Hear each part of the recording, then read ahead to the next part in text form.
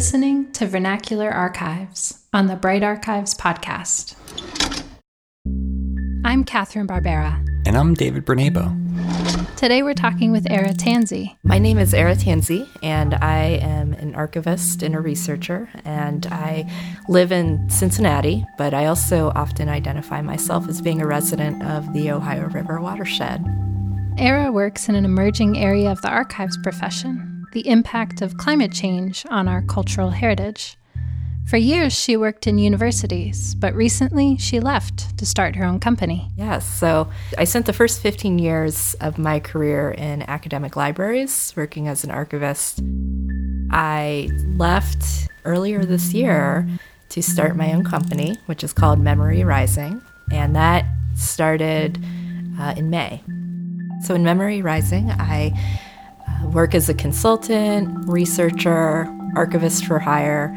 Most of my expertise is around environmental issues, climate change, but I also have a lot of interests and some work experience in documenting labor movements, and I'm also very interested in Ohio Valley history. I grew up in Cincinnati and have been back there for 10 years, and it's where I call home, so I'm very interested in the history of my home.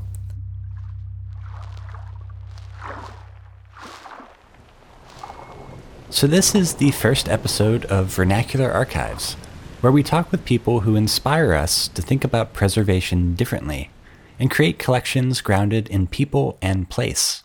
Eira recently published a report with the Council on Library and Information Resources called A Green New Deal for Archives.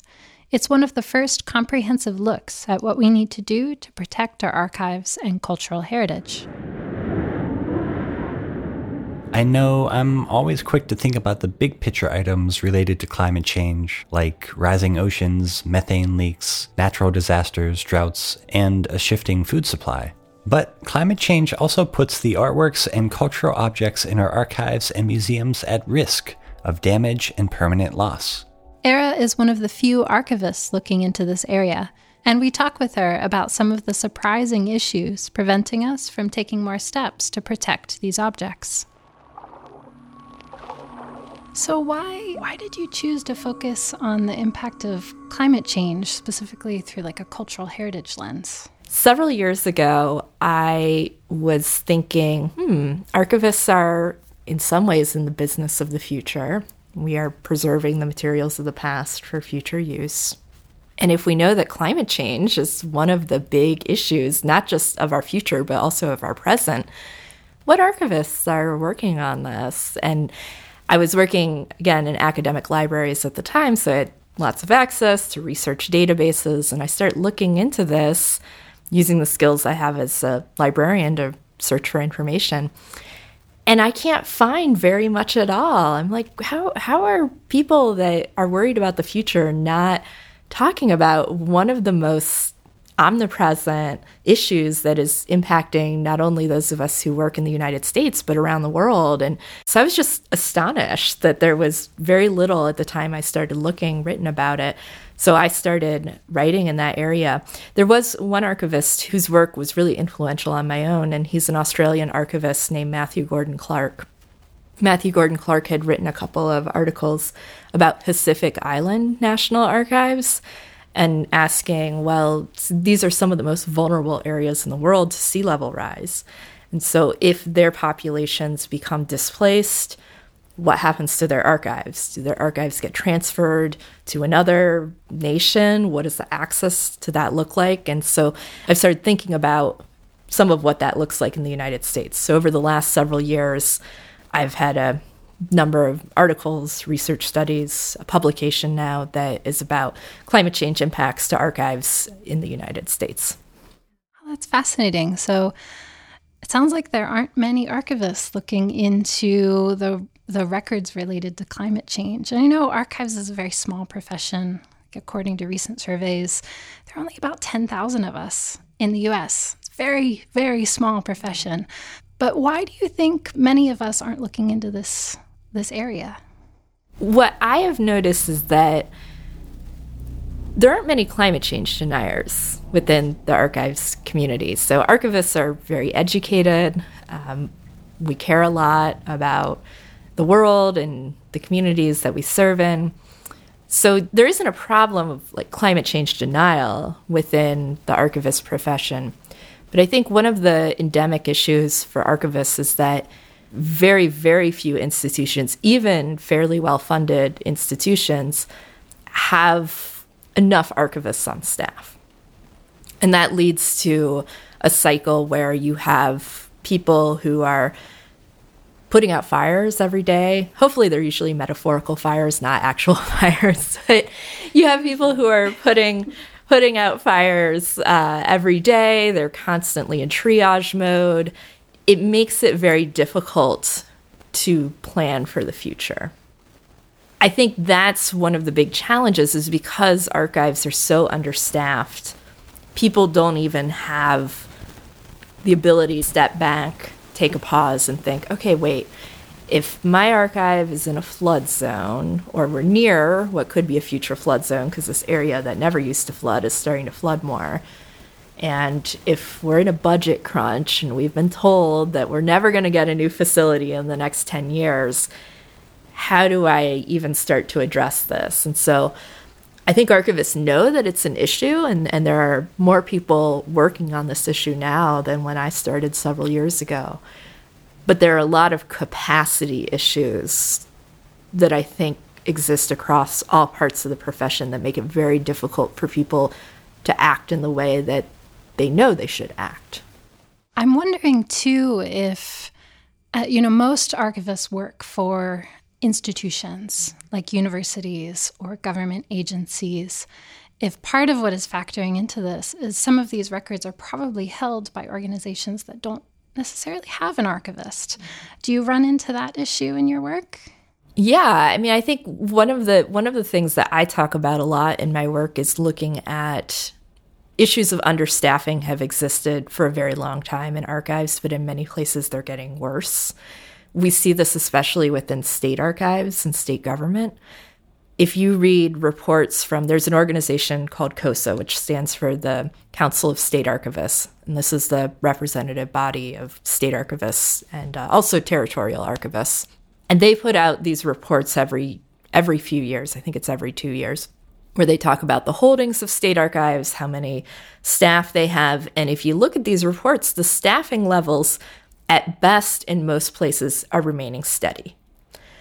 But in many places in the country, populations are growing. That means more record keeping that is happening. And so even if at best your staff situation is stable, you're having more and more records come in that you can't keep up with. And then there are a lot of places that are losing staff. And as you said, there are many places that don't even have an archivist on staff to begin with. So in my city of Cincinnati, we do not have a municipal archive. And I know in Pittsburgh, that's a fairly recent development. I remember when it started, it was at some point when I had entered the profession and Pittsburgh said, we've hired our first city archivist. Yeah, right around 2016, 2017, Nick Hartley was hired as the first archivist for the city of Pittsburgh. And recently, he and his team released a new digital collection where they digitized thousands of items from the city archives that you can access online.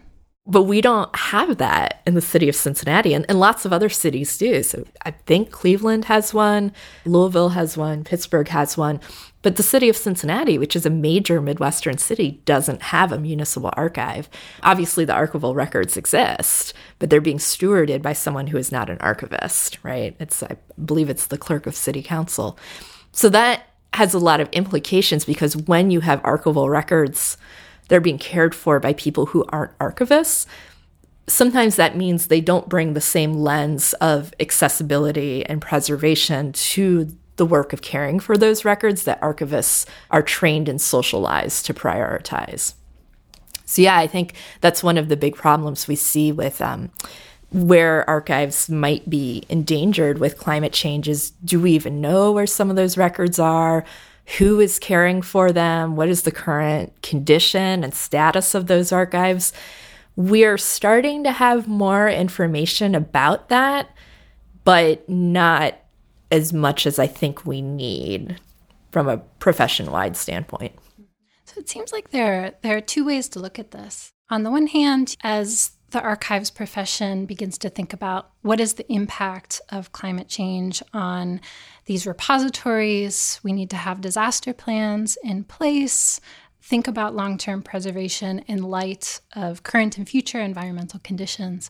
On the other hand, we should be thinking about what kind of records should we be identifying but also collecting that can help us learn more about climate change over time. So I'm wondering if you can talk about that a little bit. What kinds of records are significant for us to think about or important for us to think about as we try to get a handle on the impact that climate change is having on our different locales, our cities, our neighborhoods, our regions? When you ask that question, one of the things I think about are photographs of glaciers. So there's some archives that have photographs of glaciers that have existed in various parts of the world. And scientists will often look at those images, that might be over 100 years old at this point, of glaciers, to measure sort of what is the loss of glaciers over time. Glaciers are these, amazing phenomena, but there's also lots of other less photogenic, I don't know what word I'm looking for, images that I think are really useful to look at. One of the things I think in a city like Cincinnati or Pittsburgh, where they're very hilly cities, I always think looking at those images of what hills have been wooded and which have not over time are really interesting to me as someone who's also interested in environmental history and land management, because areas that have been wooded and then are, have the woods removed, those can be more vulnerable to erosion, right? And in a place like the Midwest, where, we're not, at least yet, dealing with wildfires or other things, but we are dealing with more frequent and severe rainstorms, right? And when you live in a hilly city, you don't want a landslide happening anywhere. When I think about the types of archives that I think can really help illustrate environmental change for people, I think of the usefulness of images. And even if they're just, urban planning images that are taken by city departments, documenting like new street signs or whatever that they're putting into place, there's so much environmental information that you can understand from those photographs that sometimes we don't even realize at the time their usefulness. You gave a wonderful lecture at the University of Pittsburgh yesterday where you talked about some of these issues. And you mentioned that often, it is difficult to get access to these records, even if they're public. I wonder if you can talk about that a little bit. I think the example that you're probably talking about is thinking about environmental regulation records. The whole paradigm of environmental regulation in the United States often revolves around permitting. So if there's a industry that might be contributing to air pollution or discharging something into waterways, they typically have to have some kind of permit to do so. Now, that said, there are a lot of loopholes with permitting infrastructures. So sometimes activities that should require a permit are not always having to disclose the amount of information that we might want. But permitting information, at least in the state of Ohio where I live, is available online through the Ohio Environmental Protection Agency website. That said, there is a challenge of making that information understandable to the average person. So you can access, for example, the permitting information for a large petrochemical complex that is being built on the Ohio River. Now, if you're the average person that doesn't have a chemistry background or a hydrology background or an engineering background, can you understand that information? Probably not. There's a concept that researchers call information asymmetry, which is when a party has information about a topic, but another party doesn't. The party without access to that information cannot always make decisions in the most informed way possible because there is an information asymmetry. So you might argue that it might not seem like there's an information asymmetry because, hey, the permits are out there. If anyone's concerned about it, they can go onto a website, look, see it. We're not hiding anything. But can the average person understand what is in these permits? And that's where I think there's some real concern from myself as an archivist, which is it's not just enough to put the information out there if you are not translating it into something that is understandable by the general public. That can contribute to an atmosphere of cynicism and suspicion where people say, you're telling me I can access this information, but I don't understand what I'm looking at. And I don't understand what this means for the health of my community, for the safety of my drinking water, for my children's health. And that's not the ideal way to do environmental protection, in my opinion. How you mentioned earlier that archivists were kind of trained to think about access, broad access to records and information. I'm wondering if that's a role that archivists can play moving forward in terms of making sure this information is readable by a general audience. Do you think that's the case? I would hope so. I think that there are some larger issues related to, environmental legislation and what we require in the information related to that. Something that some government agencies use, which is known as plain language. And plain language is this idea that government information should be communicated at a certain level so that it's understandable to most people, regardless of their education or literacy levels.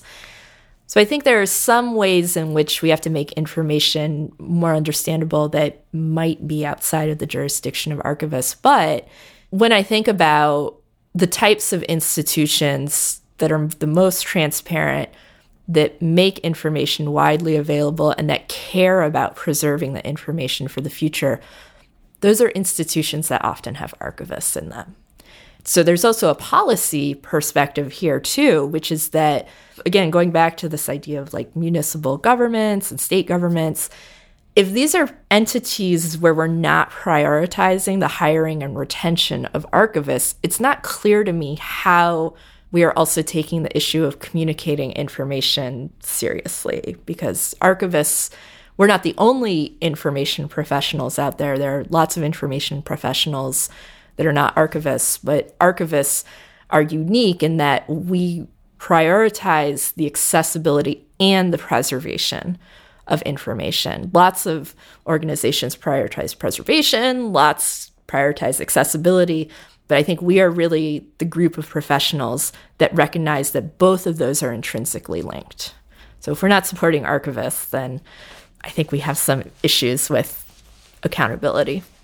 I love that idea. I think it's fascinating how you describe that. We kind of have a foot on each side, both on preservation and making information accessible to a general audience.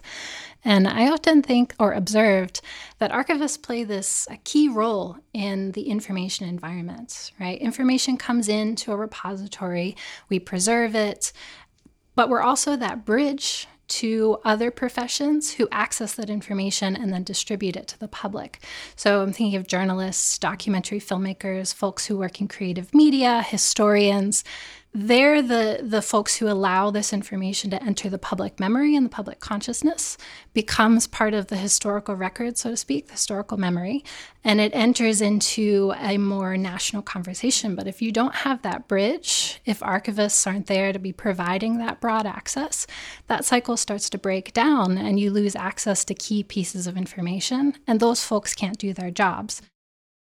If I could set a single priority for the American Archives profession, it would be helping people learn to advocate not just for the particular archive they work at, but for the larger archival record.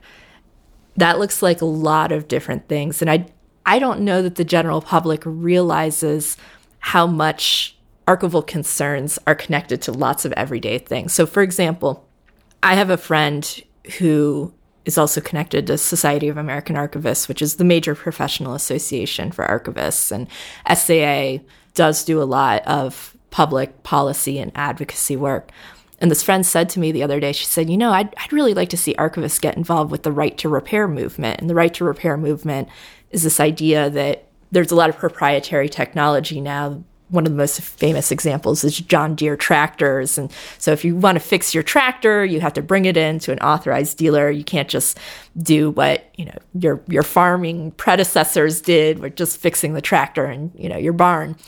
And I said, okay, help me understand the connection between archivists and the right to repair movement. And she pointed out, well, now that archivists are dealing with so much born digital content, so things that have been created in a computing environment, they've never existed on paper or a tangible material.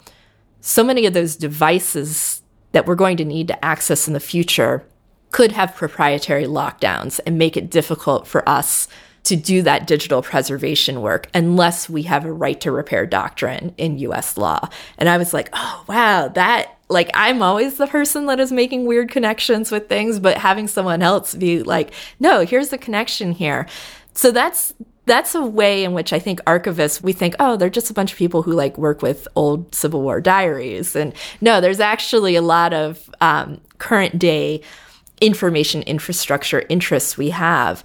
There's other more obvious examples, right? Like freedom of information laws. There's the National Freedom of Information Act, but every state also has a version of its own freedom of information law. And they go by different names. In Ohio, we call it the Sunshine Law. Other states call it FOIL, Freedom of Information Law. A lot of those laws are getting watered down. They're getting very watered down. There some states that have had some of the best freedom of information laws in the country are having those laws steadily weakened. And I think archivists are a group, much like librarians, that when people do know about the work that we do, they are often our fiercest advocates. I only occasionally meet people who are like, oh, that archivist was a real jerk to me. And oftentimes they are a historian with a bone to pick with an archivist. But most people who know archivists really like us, and they are often great allies. And also, I think people don't quite realize how many archival implications of information and the world at large, how much of that impacts our work. That phrase she uses, archival implications, kind of like in our everyday lives. It's so interesting because, I agree. Archives show up in our everyday lives in unexpected ways, but mostly in the background. Yeah. I usually see it in books, I guess, that I read. I'm currently reading a book called Ingredients for Revolution by Alex D. Ketchum about American feminist restaurants and cafes in the 1970s. And much of the information collected in the book comes from archives. It's kind of an interesting parallel, too, because it's a book that's in part about how the work of organizing and building places that are welcoming of different political perspectives, liberal political perspectives mainly, wasn't terribly visible. So it's interesting to think about how the labor that goes into preserving remnants from these vegetarian, often collectively owned restaurants also isn't very visible. Oh, that's so interesting. It's like invisible labor making invisible labor more visible. Right. Say that 10 times. Yeah. Fast. But the somewhat invisible nature of archivists has a huge impact on what we do and also the resources we have access to. So Eira got into this a little bit. I talked to her about her new publication, A Green New Deal for Archives, where she digs into how labor issues are impacting what archivists can do to actually respond to the climate crisis and kind of meet the challenges that are coming up. Green New Deal for Archives really started out of my twin interests in climate change and labor issues. And the argument I make in A Green New Deal for Archives is that we as archivists cannot address the climate crisis without also addressing our crisis of workforce issues. So within the archivist profession, which, as you stated before, has a fairly small number of archivist practitioners in the United States, even within that, there's a lot of labor inequities in our field.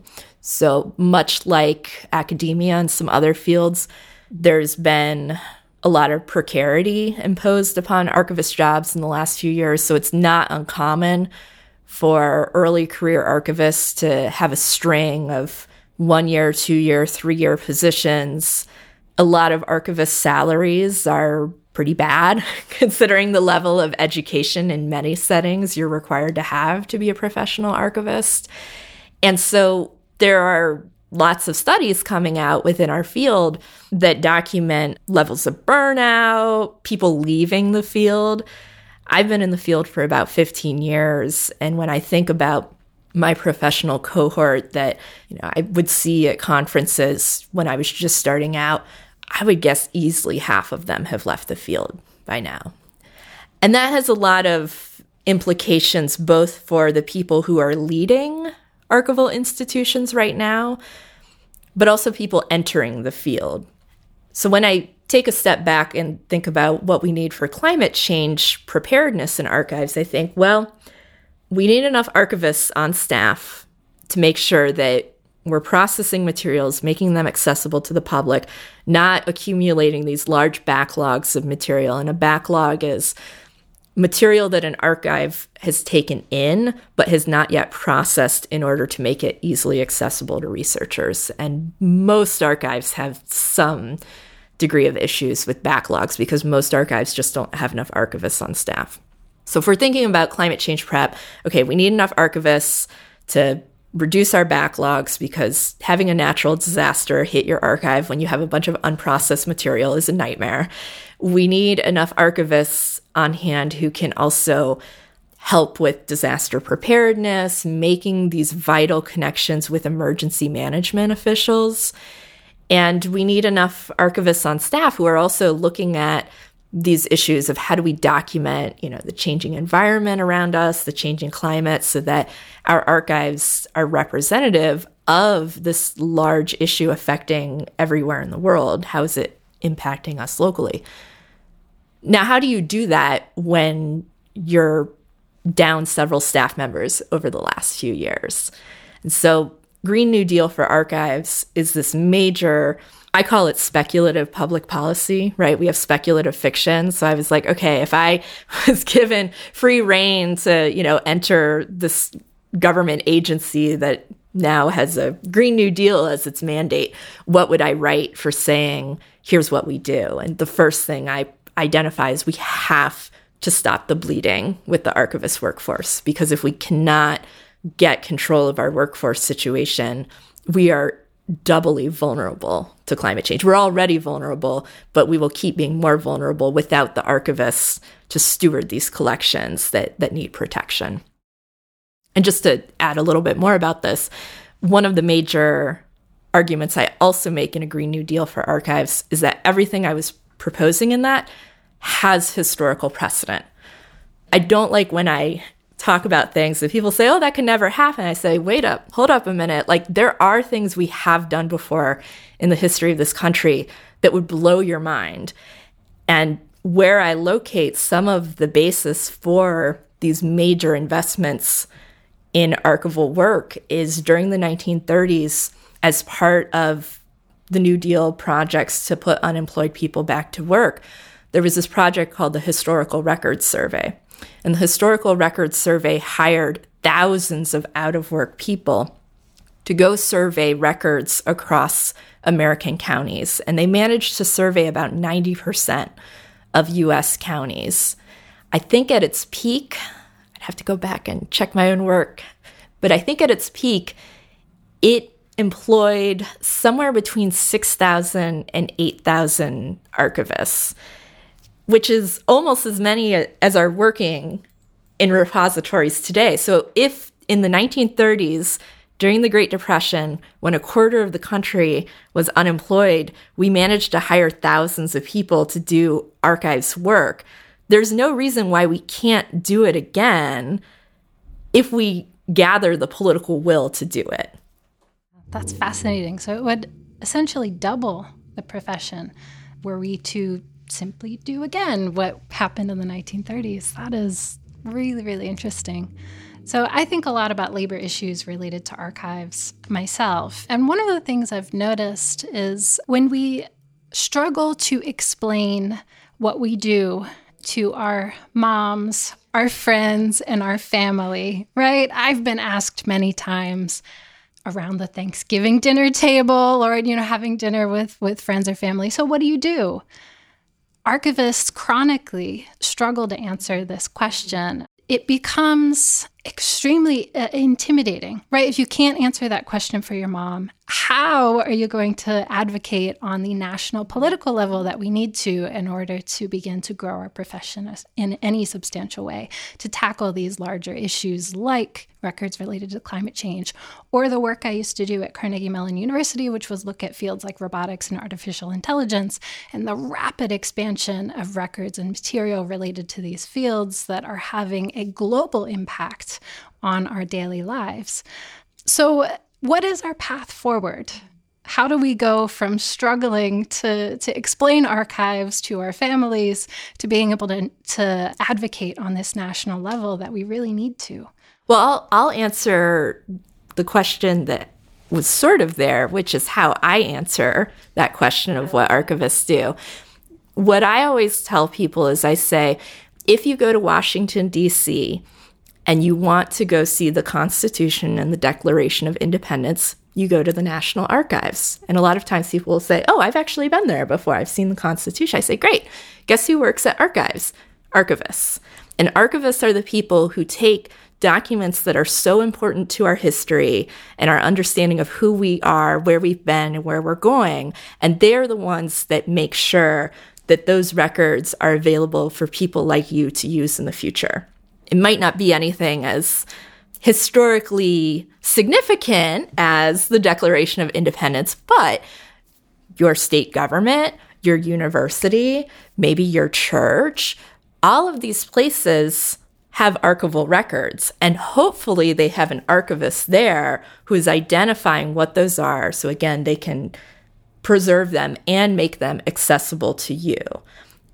I think that because so many people have been to Washington, D.C., they understand that there's a place where they can go see this important record of the founding of the U.S., and then when you connect it and say, yeah, there's a person behind that. Like it didn't just magically show up in this giant rotunda with all these security guards in a special vault. There were people who worked for decades to ensure that you could see that when you visit Washington, D.C. I think that helps turn on the lights for people. And then they start thinking, oh, I tried to research this project and I couldn't do it because no one knew where the records were. Someone said, oh, they might be in this one place, but there hasn't been anyone there to care for them for a long time. So I think as you had stated earlier in your question, archivists have to learn to talk about our work to the general public. That's incredibly important. We have to learn to talk to elected officials about our work, which is scary, but Society of American Archivists has started to do some work on this. Society of American Archivists meets every 4 years in Washington, D.C. And when they meet in Washington, D.C., there's this event called Archives on the Hill, which is an advocacy event where you meet with your elected officials and talk about the importance of archives. And I did it this year for the first time, and I was a little bit apprehensive because there were some staff members of people in Congress, or in the Senate, I should say, that we don't see eye to eye. And I was a little bit apprehensive about those conversations because I thought, oh gosh, I'm going to come in here and it's going to be weird and awkward.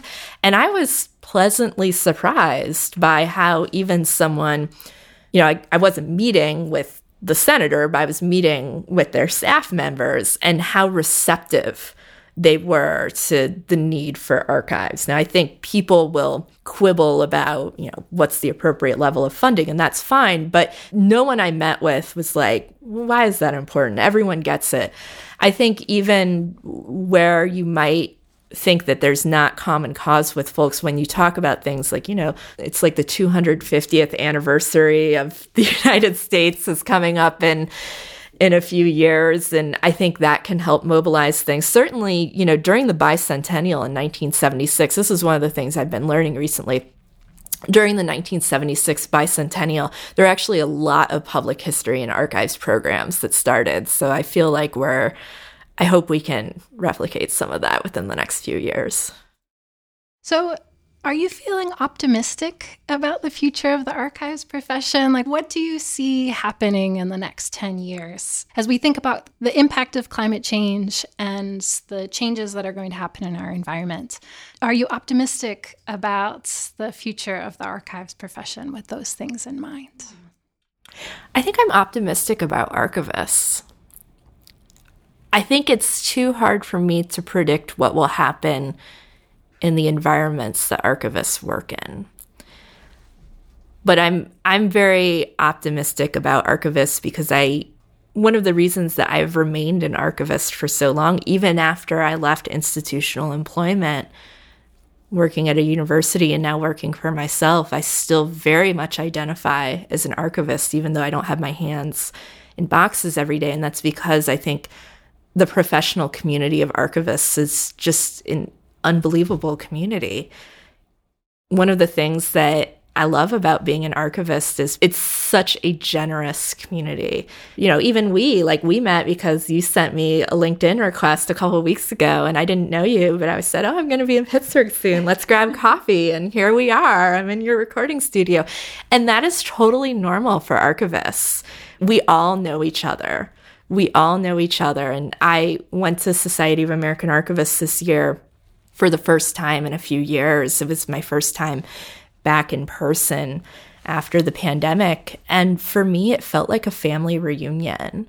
I'm often very wary of the language of family within work, and especially when institutions that control your salary are the ones using that language. But for me, being in relationship with other archivists across the country, across all different types of institutions, I have a lot of faith in the community of archivists, but we just need other people to help us do the work that we're capable of.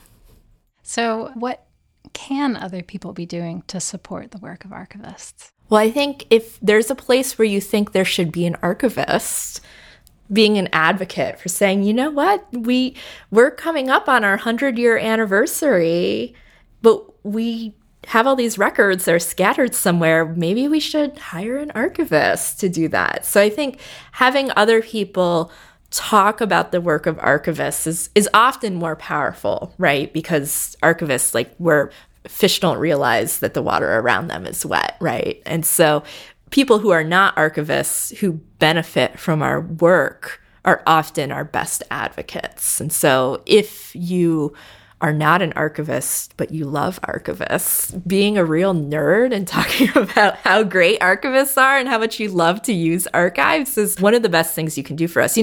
Librarians always talk about one of the best things you can do for public libraries is to go there and check out stuff, because that helps with a very numbers-obsessed society, right?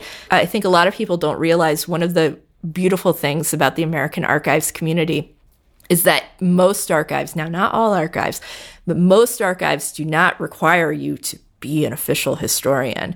If you see something on the online database or catalog that seems cool and you want to see it in person, send them an email and find out how to do it. And 9 out of 10, more than 9 out of 10, 9.9 out of 10 archivists will be very happy to help set you up and have you see that, because we preserve all of this material so that it can be used. So the best way that you can support our work is to use archives and then be a total nerd about it to everyone else, because the more people realize how much we do for our communities, how much we do for democracy, how much we do for history, how much we do for engendering a love for the places that we call home, that is really powerful. And I think that helps other people realize how important it is to have archivists everywhere. I think, in my ideal world, I think literally there would just be archivists everywhere. Every government would have tons of archivists on staff. Every religious institution, every hospital, every public school should have an archivist. Every public school should have a library. Every public school should also have an archivist. So just imagine how much more we could know about our history if we had more archivists. Thank you so much for your time today. It's been a real pleasure. Thank you. Thank you for having me.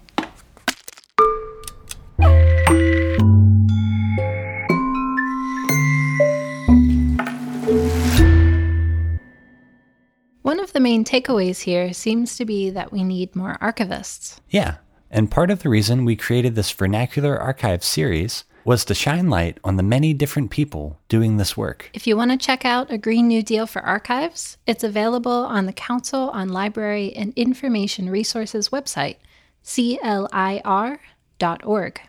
And you can find Eira at memoryrising.net.